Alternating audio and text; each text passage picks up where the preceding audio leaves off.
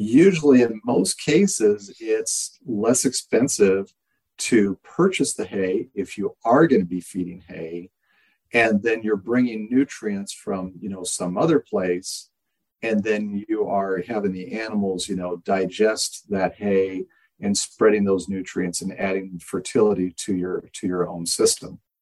Winter feeding is one of the biggest expenses on most livestock operations. In this episode of Voices from the Field, INCAT agriculture specialist Lee Reinhardt and INCAT regenerative grazing specialist Justin Morris discuss some strategies graziers can use to plan for winter stockpile during the summer grazing season. Stockpiling is simply allowing forage to accumulate during a portion of the growing season so that it can be grazed during the dormant period when forage isn't growing. In particular, Lee and Justin focus on stockpiling a portion of their summer pastures to reduce the costs associated with feeding hay. Let's listen. Hello, and welcome to the ATTRA Voices from the Field podcast. For more than 35 years, the National Center for Appropriate Technology's ATTRA Sustainable Agriculture program has been helping farmers and ranchers grow nutritious food and operate successful farm and ranch businesses, all while reducing high cost inputs. I'm INCAT agriculture specialist Lee Reinhardt in the Pennsylvania office, and in this episode, I'm going to be speaking with INCAT regenerative grazing specialist Justin Morris to discuss some strategies that grazers can use to plan for winter stockpile during this summer's grazing season. Hi, Justin. Welcome. What's up? Hey, thank you, Lee. Just great to be here. It's just wonderful getting to visit with you. I wish we could be in person doing this visit, but I am grateful that we got the technology to at least do it virtually, despite us being 1,800 miles apart. I know, right? That's true. I mean, we've been able to do some pretty cool collaborations, just all because of Zoom and Teams and stuff like that, with webinars. And now we get to do this podcast. Yesterday, Justin and I were sitting talking about content for various podcasts and such. And, Justin said, well, we had a lot of success with the webinar that we had. We can talk about things that came up, in the advanced grazing webinar that you can actually find on our website, and that people are interested in. And also there's, this seems to be really kind of a salient idea right now with respect to stockpiling. So whenever he said that, I said, oh, you know what, that's got to be what we talk about today, So we've been thinking a lot lately about energy use here at ATTRA and all over the country, especially given the high cost of fuel and fertilizers. We've developed a toolkit, which is on our website, that's specifically designed to help farmers and ranchers, adopt practices to reduce synthetic fertilizer use. Well, today we're going to kind of continue that discussion, especially with regards to the input-intensive practice of winter hay feeding. So, Justin, start us off here to begin with. What exactly is stockpiling for those who may not know, and how can it help grazers reduce energy costs? Well, that's a really good question. Well, simply put, stockpiling is allowing forage to accumulate during a portion of the growing season so that it can be grazed during the dormant period when forage isn't growing. So that's just kind of the simple definition of what it is. We're just deciding to hold off on grazing a certain part of our summer pasture, but then reallocating that for a later point in time when plants aren't growing. And the reason why grazers stockpile a portion of their summer pastures, it's really to reduce the costs associated with feeding hay. If you look at most ranch or livestock farm budgets, you'll see, land costs are usually probably the most expensive. Then usually you'll have animal depreciation costs, especially on mothers, whether it's cows or ewes. And then usually following right on the heels of that are your winter feeding. So those winter feeding costs, they can be, maybe the third largest cost in a livestock operation that's keeping animals year round. And so one of my goals is, how can I help producers to go after that? Because it is one of the highest expenses. And, since pretty much all the winter feeding strategies that I've seen, whether you're using a hay buster behind a 120 horse tractor, or you're using a bale bed off of a pickup to go out and unroll bales to animals. When you look at all these different types of winter feeding strategies, they're usually very mechanized. We're using either a tractor or a pickup truck, and we're using those, every single day throughout the winter. And that all requires diesel fuel and equipment to do it, and diesel fuel right now, here we are, June 29th. And in my part of the world here in Southeast Idaho, diesel is well over $6 a gallon. And we're looking at it to continue going up. And so, anything that we can do to reduce the number of days on hay that we're feeding hay, and then increase the time on pasture where livestock are grazing, they're grazing forage that's 2+ feet tall, that can really significantly reduce the expense of keeping livestock in the winter when no forage is growing. Yeah, and that makes a lot of sense too, because it is a very energy intensive process, right? And we've got nutrients there, and either we're going to bale them up and bring them to the cows, or we can take the cows to the nutrients, right? And so that's kind of, I think, what we're looking at here. Hay feeding is really, it's kind of an artificial input into that agri-ecosystem. And the more I think that we can disassociate ourselves with that, we can, I think, and we're going to talk about that a lot today, like strategies and what the benefits are, right? For building a stockpiling system, we can be sustainable financially and ecologically a lot better if we can reduce those costs associated, especially with fuel, right? And then there's a fertilizer that goes into the hay fields and all of that kind of stuff as well. Exactly. Yeah. Exactly. I've often heard it said, and I think, I feel that this is true, is that it's more important to stop making hay than it is to stop feeding hay. Because when you get into hay making, you're talking about a tractor or two, you're talking about a mower, some rakes, a baler, and then usually, you're either going to use the front load on your tractor to go and pick up those bales and put them on a trailer to haul them in to the headquarters, or you're going to have, really fancy operations that actually have a bale retriever that you just pull behind the tractor, and you can just, drive up the side of the bale, and then that bale will just, has a hydraulic arm that lifts that round bale or square bale onto the trailer, using the tractor's hydraulics. And the thing is that when it comes to hay making, it is tremendously expensive. Right now, June 29th, a lot of alfalfa fields have been cut for their first time. And I'm looking at, self-propelled swathers. I mean, if you look online, even for a used self-propelled swather, what are you going to be spending on that? And then you've got the maintenance costs that are associated with it. And then that's just mowing it, then you're going to be, raking it, and then you're going to be baling it. Well, yeah. And then there's the frustration of it too. Many an afternoon I've spent in the middle of a hayfield underneath a baler, trying to pull stuff apart and unwind wire and rethread things. And oh my gosh, it was frustrating.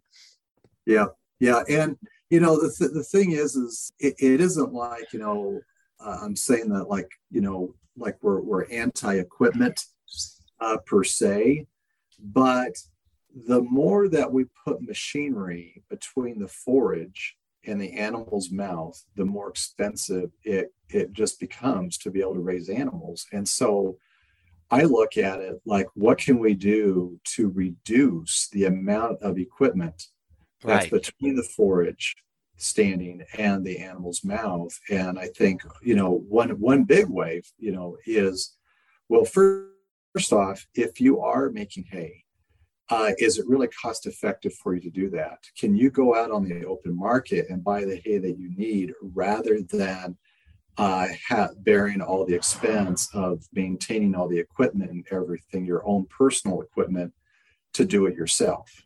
Right.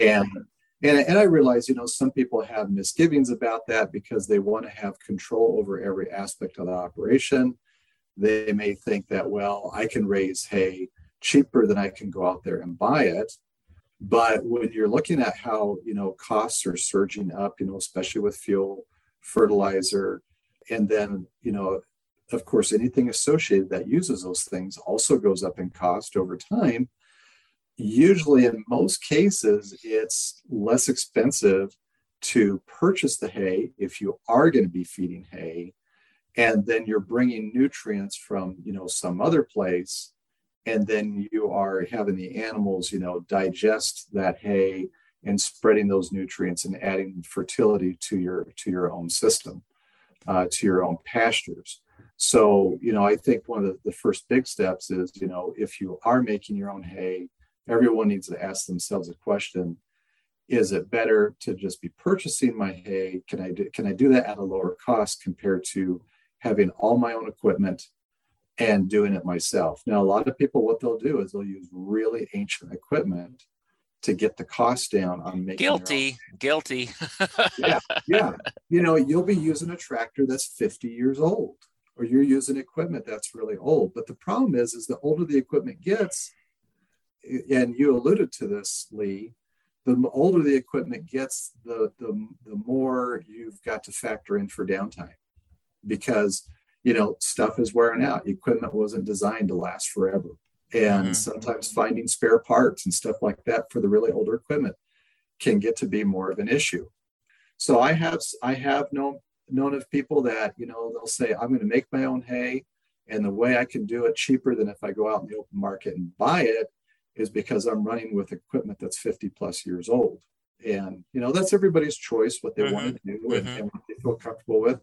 Some people just love making hay, and you think about it, we are kind of a hay making culture. We, a lot of us like doing that. I mean, I have to confess myself.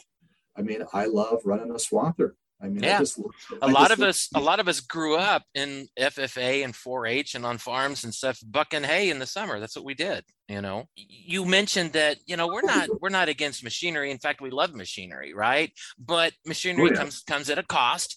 And the forage is there, it's a matter of how expensive do we want to make delivering it to the animal, right? So, exactly. So whenever you think of like being a profitable operation, right? You've got two parts of the equation there. You've got the revenue that you're going to get from selling, meat, milk, fiber, whatever, right? Live animals. And then you've got the cost side as well, right? And a lot of people, what they're trying to do is they're trying to increase their revenue to cover those costs, right? And if you're operating at scale, maybe you can, but the thing is if we can reduce the cost as much as we can, maybe we can get by with a little bit less revenue, because that's only one side. So that's right.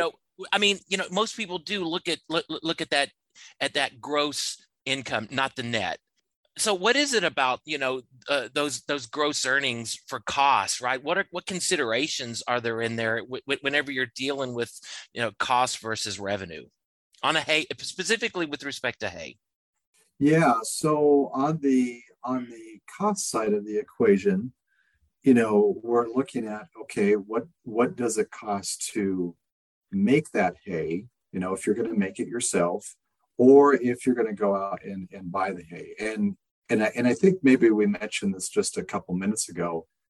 In most cases, it costs less to purchase the hay from someplace else, import those nutrients, because you gotta factor in that when you do bring hay onto your place, it costs money to bring in that hay, but the fertilizer value of what's stored in that hay bale is pretty significant. Yeah. And so, it's not total cost when you bring the hay onto the place from somewhere else, but what our goal is, or what our goal should be, is to virtually eliminate the need for having the hay in the first place. Now, in order to do that, though, a lot of times we have to look at checking out what our winter carrying capacity is on our operation. And Right. so like let's say, for example, if you've got 5 months of no plant growth going on, if it's basically, it might be mid-October through, the end of March or middle of April or something like that. What we really have to be looking at is, what can my land sustain on basically 5 months of no plant growth? And that may require some looking at how many animals we're currently carrying. And we're used to associating with, well, if I've got 200 head and this is what my revenue typically is, and these are what my costs are, but I'm feeding hay for 5+ months. And so we have to look at, what if the herd was reduced in size by maybe 25% and it was 150 head? Could that 150 head be sustained on that 5 months of no plant growth if we have a winter stockpile there in place? And then that way, what ends up happening is, even though on the revenue side of the equation, we may have gone down from 200 head to 150 head. So yeah, that's going to impact the revenue side because you're not going to be selling as many animals. But if that allows you to transition from 5+ months of hay feeding down to like maybe 2 months of hay feeding, or maybe something even less than that, then if you are dropping your costs by, like, let's say, 30%, but you're only dropping your revenue by 15 or 20%, now you can see where, if on the cost side of the equation, if we can make those things drop faster than the revenue side, then guess what? You actually, that equation for profitability of being, costs minus revenue, or I should say, revenue minus costs, depending on, that's going to give you a number that's either going to be positive or negative. So that's where we're looking at, we can actually be more profitable, maybe running a slightly smaller herd that then allows us the freedom to operate within the true carrying capacity of the operation that's based off of what we can graze, what the operation can sustain through the winter with minimal inputs. And then that opens up some really interesting, opportunities in the future. Well, it does, and because as I'm thinking about this concept, what it does is it turns the standard carrying capacity, herd numbers determination just on its head, right? It really does. What we're talking about here is kind of using the winter carrying capacity of the pastures to actually determine your whole herd size, right? Or your whole flock size, right? Exactly. And then you can take advantage of forage surpluses. I mean, that you could have periods of adjustment. You may be producing more forage one year and maybe you can actually bring back more animals. I think yesterday you and I were discussing the fact of, man, you may even open up an opportunity for you to add an enterprise during the summer by grazing stockers or something as well. That's to right.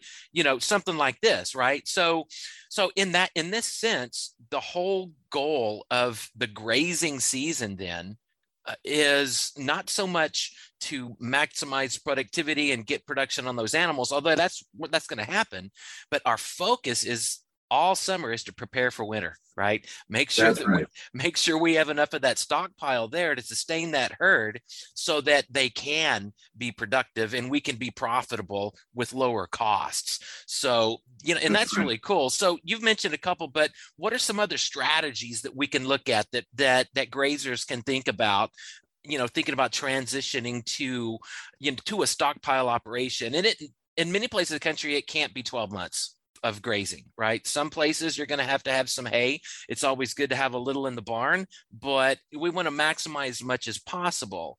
So what are some other strategies I think that we could talk about in moving towards this transition? So before I get onto that, one thing that just kind of came to my mind as you were talking there was, we talked about this change of a paradigm. Paradigm is how we view things based upon our own experience. Right. And, traditionally we make as much hay as we possibly can. Right. And that's what a lot of livestock producers who make their own hay, that's what they're doing during the summer, is the majority of their time is spent on harvesting hay, getting it stored properly. And then that also means that in a lot of cases, there's a lot less of a priority actually placed on grazing management. And here's where there's been kind of a rub for a lot of producers, where they spend so much of their efforts during the summer focusing on making sure that the hay harvests go very well. But then the grazing management oftentimes suffers because the priority is not on the grazing management, whereas it needs to flip the other way around. If we weren't spending as much time and focus on making hay all summer long, it would free us up to actually start to delve into and become better graziers and improve grazing management over the entire growing season. So, there would be a definite shift in, how we're allocating our time if we decided if we made the decision, okay, we're not gonna be raising our own hay. We're gonna focus on grazing management, but we're gonna bring in hay from the outside. Or, another way to look at it is, well, maybe instead of me owning all the own equipment and me doing it myself and my family, maybe I hire a custom person to come in and take care of that for me. And usually the custom hay crews, they usually have the very best equipment, usually very new equipment, because that's their main gig. That's their main business. And they can come in, get it done fairly quickly, while you can also be focusing on grazing management and making sure that the grazing is going along so that you can start to develop a stockpile into the future. Mm-hmm. Right. And the other thing that kind of came across my mind too, Lee, was I remember reading an article years ago, and I love the emphasis of the article, because the article was entitled "Grazing While Building Your Haystack." And it was basically, the type of grazing management that would be involved that would allow you to continuously building up a stockpile throughout the summer so that you have a very significant stockpile going into the winter. Mm-hmm. And then changing that focus from, as you and I were talking about yesterday, when we were just, hashing out what we were going to talk about, the whole goal of summer grazing management, the major goal, the major driving force, besides making sure that animals are arriving at the plants at the right time and they're getting the right amount of forage for their needs, is getting set up for wintertime. Because, you live in Pennsylvania, I live in Idaho. Here in Idaho, winter's 5 months. And we have 5 months basically of no plant growth going on.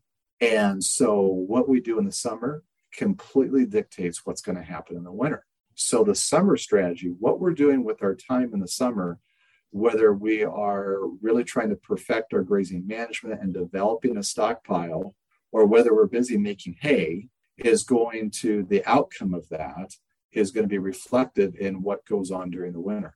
And in the winter, if all that animals have to go on is basically, a grass that's only like 6 inches tall, that is not what we're talking about when we're talking about developing a stockpile for winter grazing. What we're talking about here is stuff that is 2+ feet tall. I'd say 2 feet tall minimum, if not considerably taller, going into the winter, so that if I do have, pretty good snow cover, the animals have to know that there's something down there worth getting for, going to get. And, if all you have is basically what we would call aftermath grazing type stuff, 4 or 5 inches, maybe 6 inches tall type stuff, that is not significant enough for the animals to work to go through the snow to be able to get what little bit is there. We actually have to make sure that when we allocate this, that we work back from when plant growth stops. So if in your area, if plant growth stops basically end of September, you probably need to back up 60 days. So going to like August 1st, and then, basically making sure that certain pastures that are going to be your stockpile, that no animals go in there from August 1st through September 30th. because you got to allow those plants, about a good 60 days to develop enough growth so that there's something significant there enough for the animals to go get once you have a foot or two of snow laying on top of it. Right. And that's probably one of the most important things is that date, which is going to be different in different regions of the country, right? Is like when you're going to say, okay, we're going to push this out of the rotation. You may have been able to work the grazing rotation through this stockpile field in the spring, and then maybe another rotation in the early summer. But then depending upon water availability and depending upon your first frost date and such like that, you're going to have to start thinking, okay, back up 60 or so days. And, okay, that's the dead stop right there. From now on, that field is gold because that's my carrying capacity throughout the winter that we've already determined herd size for. Right. Exactly. Yeah. So let's talk a little bit then about some more of these strategies, dealing with, let's say somebody decides to do this and they're taking out some of their land for stockpiling, but maybe they're having a little bit of trouble with their rotation and grass growth. Maybe they've got a summer slump or something. We know that we take land out of the grazing situation. We're putting perhaps more animals on smaller land unless we destock. What are some of the strategies that we can use to manage that grazing land really well during the summer, especially to prevent overgrazing? Learn how to harvest the sun twice with practical information at NCAT's AgriSolar Clearinghouse. Get access to more than 400 peer-reviewed articles, the latest in agri-solar news, and connect with farmers and solar developers who are working together to make the most out of our shared resources. We'll see you at agrisolarclearinghouse.org. So a big one is just whatever your current grazing management is right now. So if you are, and this would be my first step, if we're going to want to stop overgrazing, and let's say you've only got 4 or 5 pastures per herd. So that herd is only rotating through maybe 4 or 5 fields. That means right there that most likely you're overgrazing. And of course, and for those listening here, overgrazing and severe grazing are 2 different terms. And a lot of times it's easy to get it confused in thinking that overgrazing is the same as severe grazing. So overgrazing is simply grazing a plant before it has had a chance to recover, and that only applies during the growing season. Whereas severe grazing is how close to the soil surface are you allowing animals to graze the plants down to. So, you could have animals that are only in a paddock for 1 day, but then they're taking like 80-90% of what's there. Okay, so that would qualify as something that's severely grazed, but it may not be overgrazing, because if the animals leave and don't come back for, until the plants are fully recovered, then it wouldn't qualify as overgrazing. So if you've got, only 4 or 5 fields, 6 fields, that herd or that flock is rotating in my estimation, that's not enough. The way that you're going to stop overgrazing, the way that you're going to prevent animals from grazing plants before they've had a chance to recover, is that those 4, 5, 6, 8 fields should be divvied up into smaller subunits. Smaller subunits, we'll call paddocks, and we can use portable electric fence to take each one of those fields and divvy them down smaller, because what that does is it starts buying you recovery time over the entire rotation. And as you start buying yourself more recovery time over the entire rotation, guess what? You actually start growing eventually more forage than what you had previously. So it may be that, if you only had 4, 6, or 8 fields initially, that would only you would blaze through those fields, rather quickly. But by divvying them up and confining the animals to a much smaller area, and then moving the animals more frequently, so that you give them maybe a 3-day supply in a paddock, whereas they would have normally had maybe a 2 or 3 week supply in that whole field. So you squeeze it down to like a 3-day supply. So maybe there's going to be like a dozen paddocks in that field and they're being moved about every 3 days. Well, then that means that when the animals are in that 3-day paddock, guess what? All the paddocks that are either in front or behind the animals in that same field are still in recovery mode and they're not getting grazed. Mm-hmm. So that's buying you recovery time. And then what that does is it allows more forage to actually be grown in the future. But it's more than just sticking. You can't just stick the herd just in those 4, 5, 6, 8 fields just for like 3 days, and then move it to the next field for 3 days, and the next field for 3 days. That's not going to work because you're going to be coming back to the starting point way too soon. That's right. And that's where divvying it down with some temporary electric fencing and making sure that the animals for 3 days are on this little mini strip, and there may be 12 paddocks in that one field alone. And while they're in that one paddock, guess what? The other 11 paddocks in that field are in recovery mode.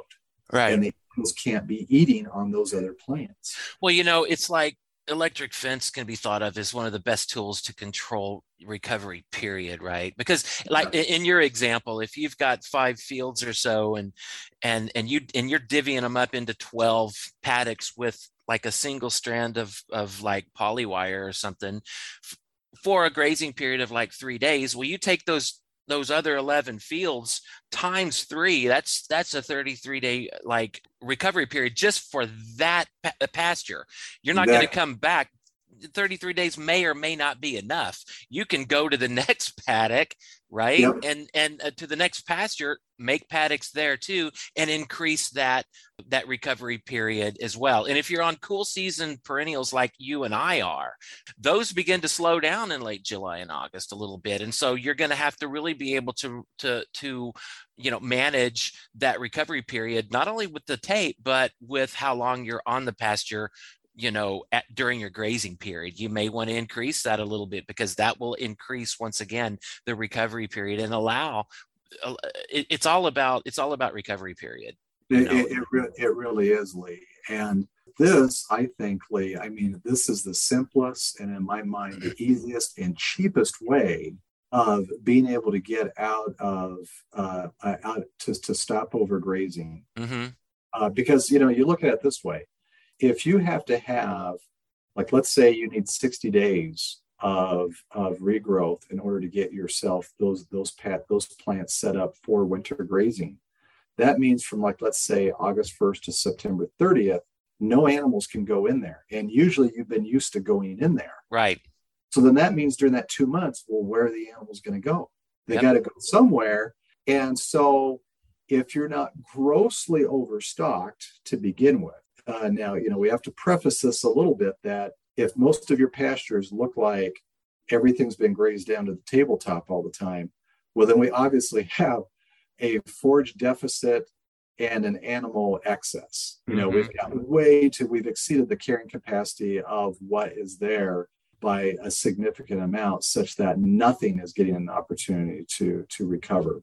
Mm-hmm. But if we're kind of on the edge, just by divvying up the fields of what you'd be grazing during the summer, and then you're going to have that during that August-September period, the animals are going to have to continue going in their rotation, but you're going to have to skip these fields that you are reserving to stockpile, just by divvying up the fields. And then making sure, and when you divvy up the fields, a very simple thing I like to do is taking a simple pin flag. And, most people have these just laying around, or you can go down to just about any, farm and ranch store or irrigation supplier or whatever, picking up a pin flag. And let's say you want to see more orchard grass in your pastures. Orchard grass, up in my area, in my neck of the woods, orchard grass is all over the place. It's a highly desirable grass, very palatable, very nutritious. So if I want to see more of that plant, as soon as animals vacate a paddock, then I will go and put a pin flag next to the most severely grazed, so the orchard grass plant that was grazed down the hardest, the lowest. and I'll put a pin flag down there and I'll make a note of what its height is. And then I'll monitor it, I'll go out every 2 weeks and monitor how much regrowth having occur on that plant. And so as the animals are going through this, like let's say you've got, 4 to 8 major fields, but then you're divvying up each one of those fields into multiple paddocks. As I'm going around in the rotation, I'm going to keep monitoring that orchard grass plant in that first paddock. And once that plant regrows and has reached recovery, then I know everything else in that little mini paddock that it was also associated with when the animals were in there is also recovered well enough. Mm-hmm. And then I know I can come back to it. Now, if we're overstocked to the level that, let's say you divvy up your fields and you're coming back, and guess what? The plant, the orchard grass plant, or whatever plant you're picking in your region that is a highly palatable plant, very desirable plant that you want to see more of, if that isn't recovered, then we have to use, basically kind of like the pressure relief valve strategies. Mm-hmm. And this is what, we're kind of getting at here is if we're in that situation, because we've got to skip those fields that we'd normally be grazing in August and September, which means we're putting more pressure on the existing fields that are within that rotation, then that's where we have to look at, okay, if we're coming back around and these plants are not ready, what are our options? So, one option is to, if we can, lease additional pasture somewhere else. We got to have the animals, leave the area.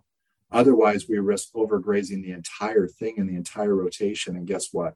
We're not just overgrazing a few plants at that point, but when you compartmentalize the animals, section them down to you're only giving them a 3-day strip or a 2-day strip.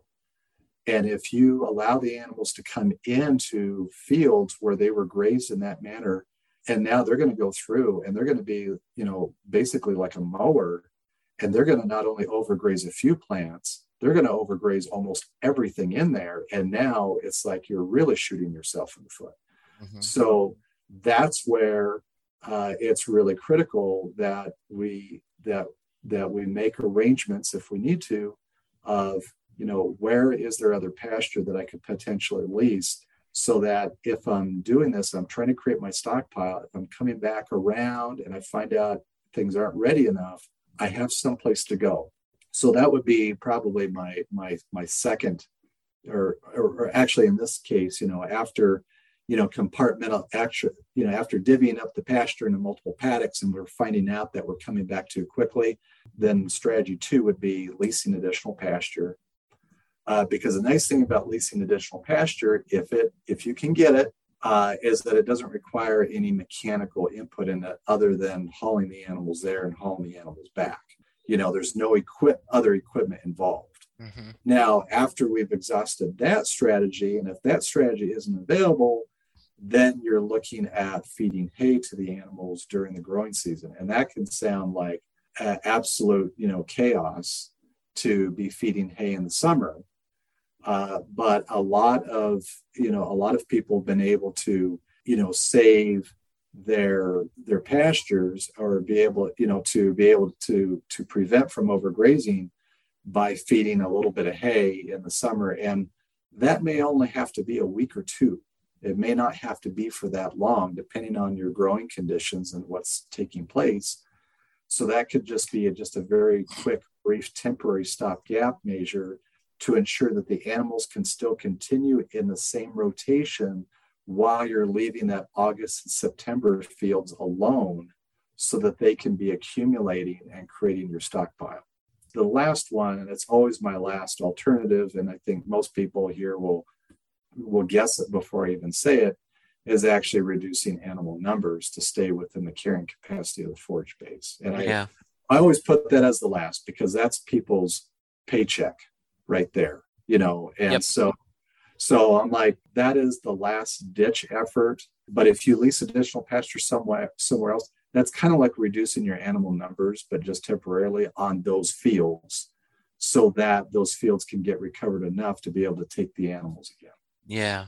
So summer management, managing for a winter stockpile situation, right? We've been talking about, grazing and grazing management styles, and we've been talking about recovery and then those pop off valves, right? It's like, okay, this isn't working. Let's move to the winter now. Let's talk a little bit about this pasture that we have just stockpiled and it's ready to go into. Well, first of all, we had to determine how big it was, right? So my two questions for you for kind of like, I guess maybe the rest of our little talk here would be, what should a grazer do to kind of estimate how much land they would need for their stock for the winter, and so they can actually save enough grass?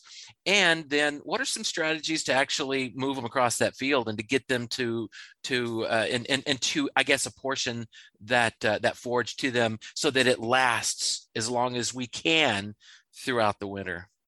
Okay, well, those are two great questions, Lee. Let's take the first one.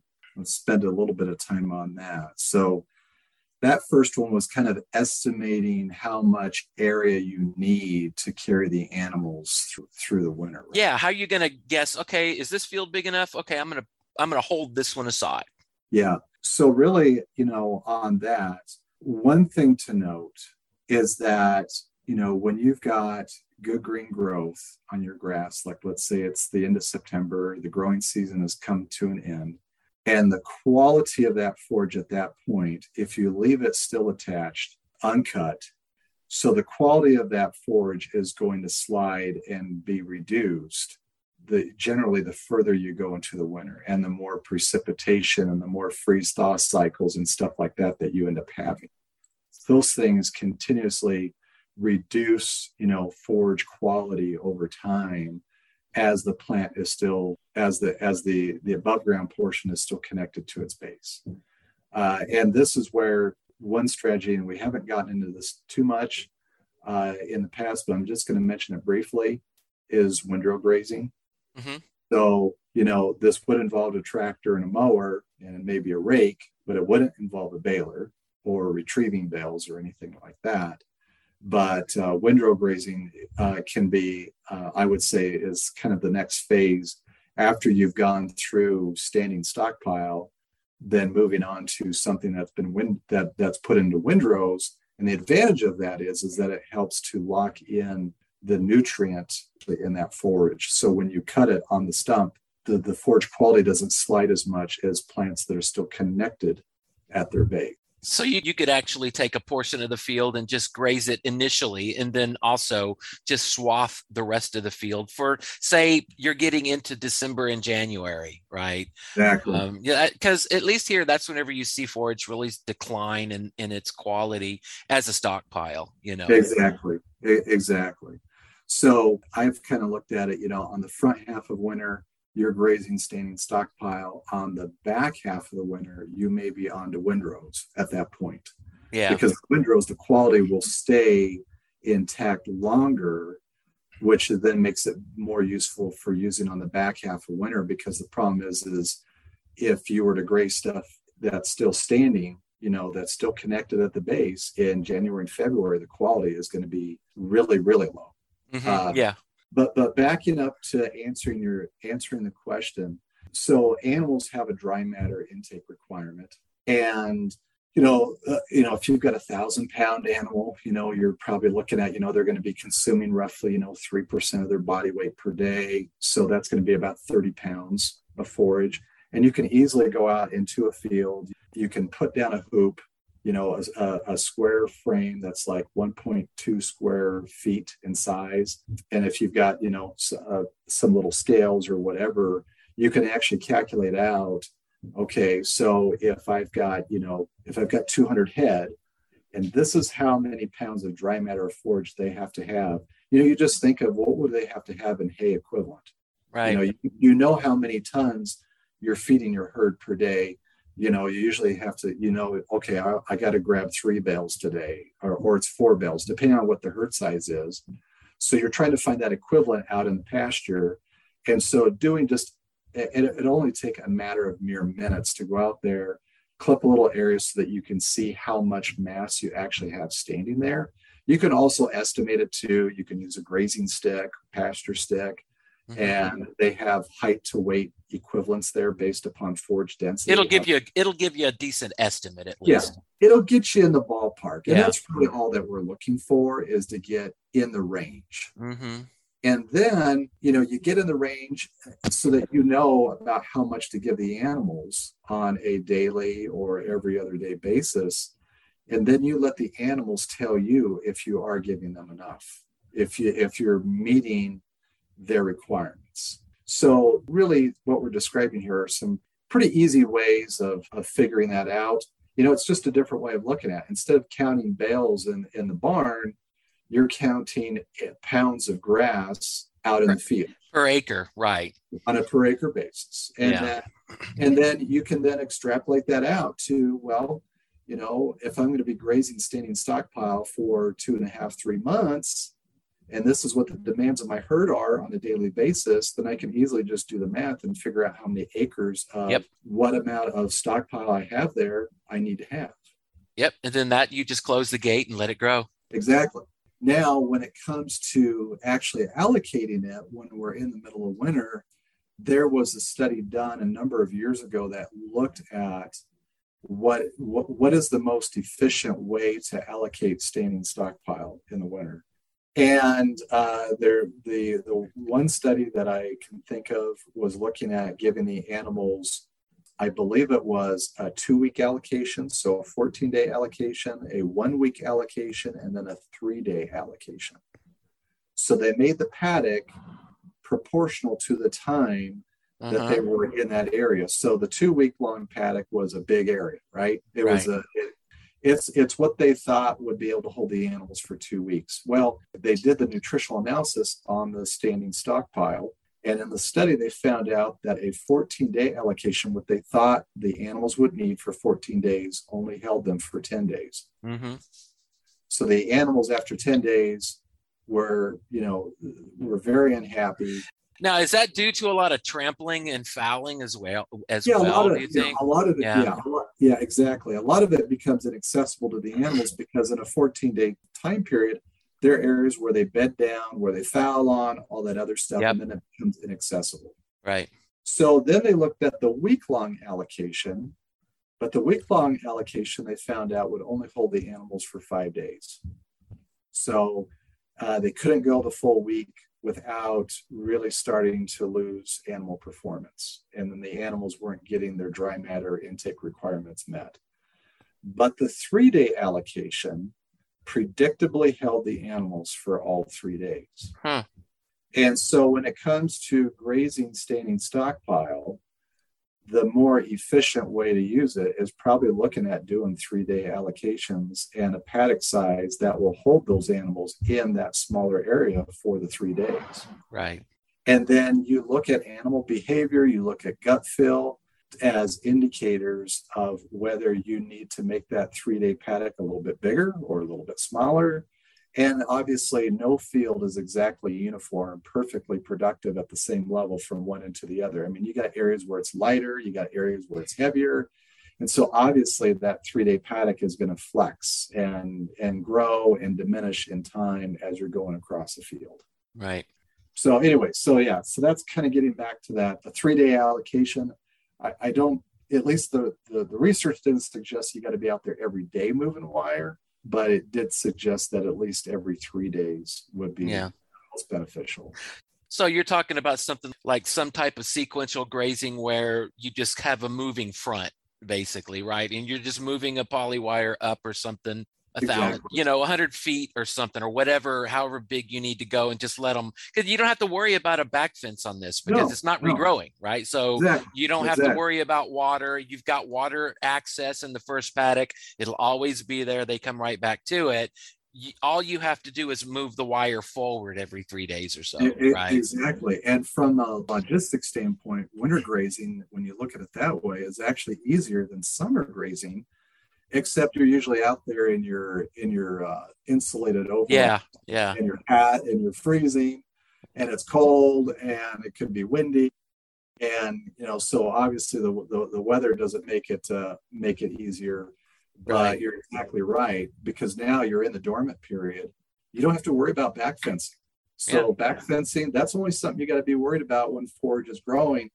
But during the winter, you're only worried about moving that front wire. And if you've got cattle, you're only talking about one poly wire. That's it. Yep. Yep. Yeah. I mean, whenever you get the system down, it can be pretty efficient.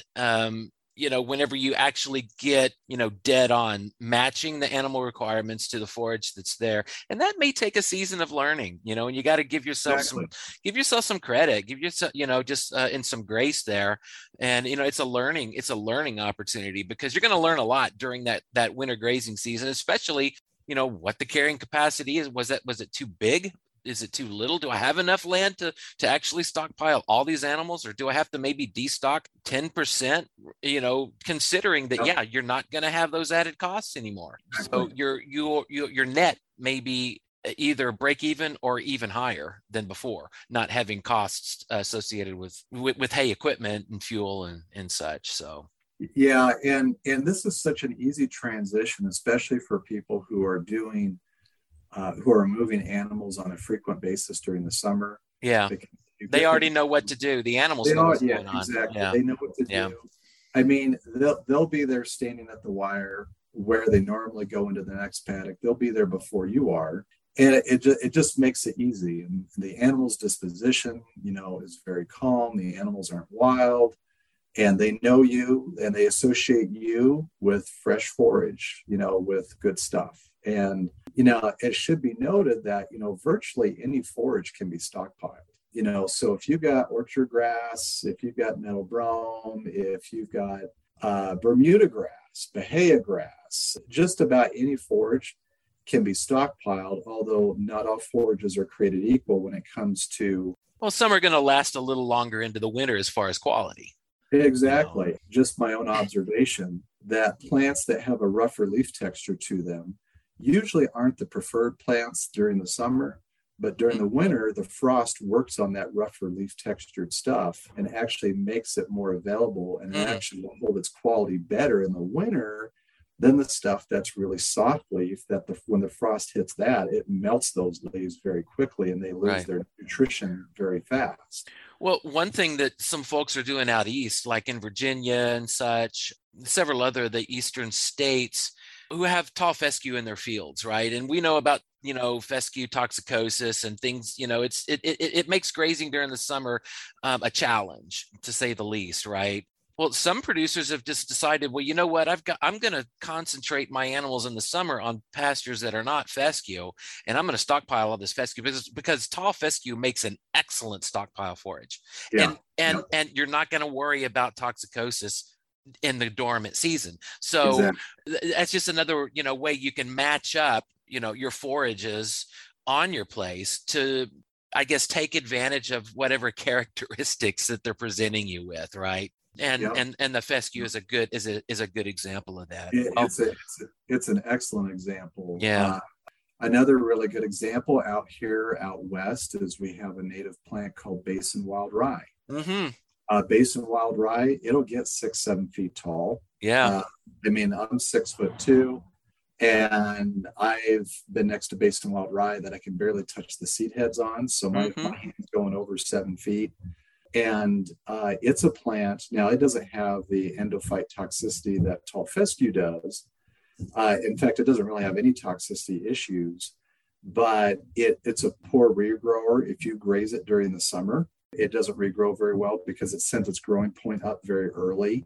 And so it'll just kind of stay stagnant if you graze it during the summer.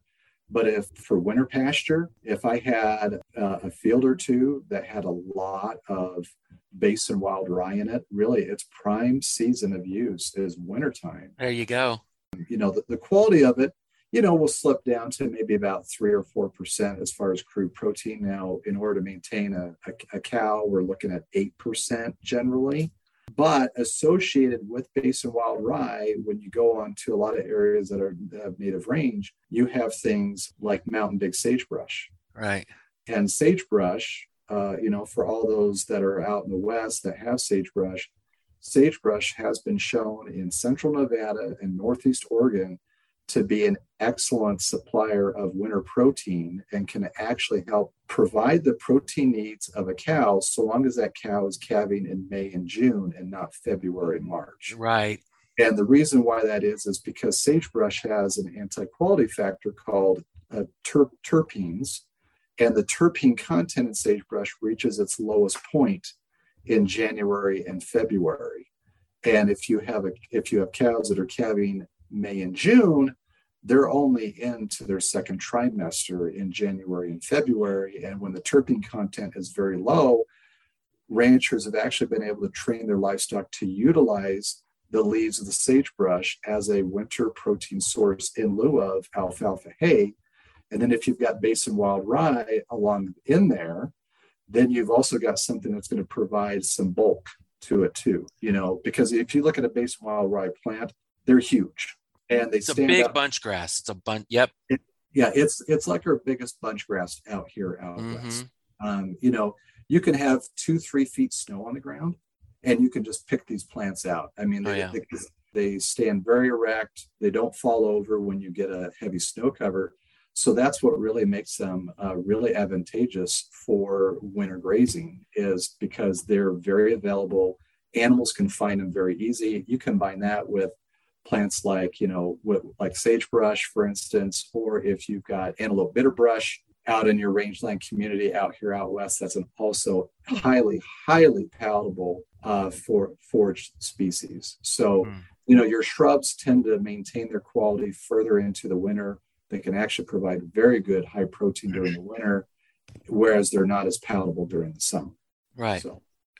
Man, we've covered the whole gamut of stockpiling from summer to winter. And I think the take-home message that I got here is that, use that winter carrying capacity to really kind of help determine your overall stocking capacity, and then focus your summer on maintaining that, right? Maintaining it, make sure you have good hay and good, standing hay in the ground, and then keep a couple of months in the barn, right? I mean, who knows what type of emergency you might have, but this can certainly reduce feed costs, in fertilizing hay fields, all of that, right? It can do some serious cost reductions, I think is what we're looking at.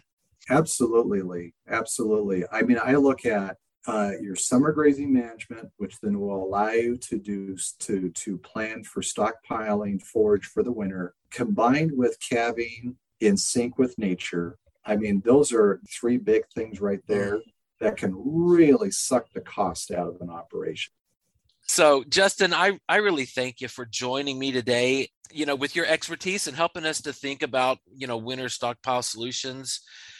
Before we close up, you have any other final thoughts that you'd like to leave with us? I guess the final thought is that no matter what situation you're in, there is a way forward. There is a way to be able to gradually reduce the amount of hay that you have to feed. And there is great joy on the other end, when you get your herd size and your winter carrying capacity in sync with each other, because it provides so many other opportunities, not the least of which is improved profitability. Awesome. And with that, I'm going to thank you again, Justin. It's always great to have these talks together, and we'll be doing it again for sure. Yeah, absolutely. Thank you so much, Lee. Good stuff, man. So everybody just know that ATTRA puts out podcasts every week on topics that range from animal health to specialty crops to even producer profiles that we do where we introduce you to like innovative people and how they're dealing with profitability while doing things like building soil health and increasing carrying capacity and trying to keep their water in the soil where it belongs. Next time that Justin and I get together on the Voices from the Field podcast, which will be probably sometime in September, I'm thinking what we'd like to do perhaps is to take a deep dive into plant root exudation and kind of look at the interplay between photosynthesis and carbon dioxide and water. That's something that came up from our advanced grazing webinar that I think we'd like to dig deep into. So be on the lookout for that. You won't want to miss this episode and more. So be sure to subscribe on Apple Podcasts or on Google or our YouTube channel, and go on attra.ncat.org and get our newsletter and keep up to date with what's going on. Thanks again, Justin, and we'll do this again. All right. Sounds great, Lee. Thank you so much. And thank you, everyone, for tuning in. That's it for this episode. Thanks for listening. Additional information about this episode and related resources can be found at atra.ncat.org.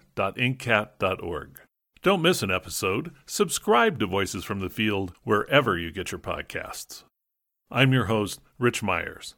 ATRA, Voices from the Field, is produced by the National Center for Appropriate Technology, headquartered in Butte, Montana. It's supported by the USDA Rural Business Cooperative Service as part of NCAT's ATRA Sustainable Agriculture Program. Any opinions, findings, conclusions, or recommendations expressed in this recording are those of the participants and do not necessarily reflect the views of the USDA or NCAT. We'll catch you again next week, and until then, keep on farming.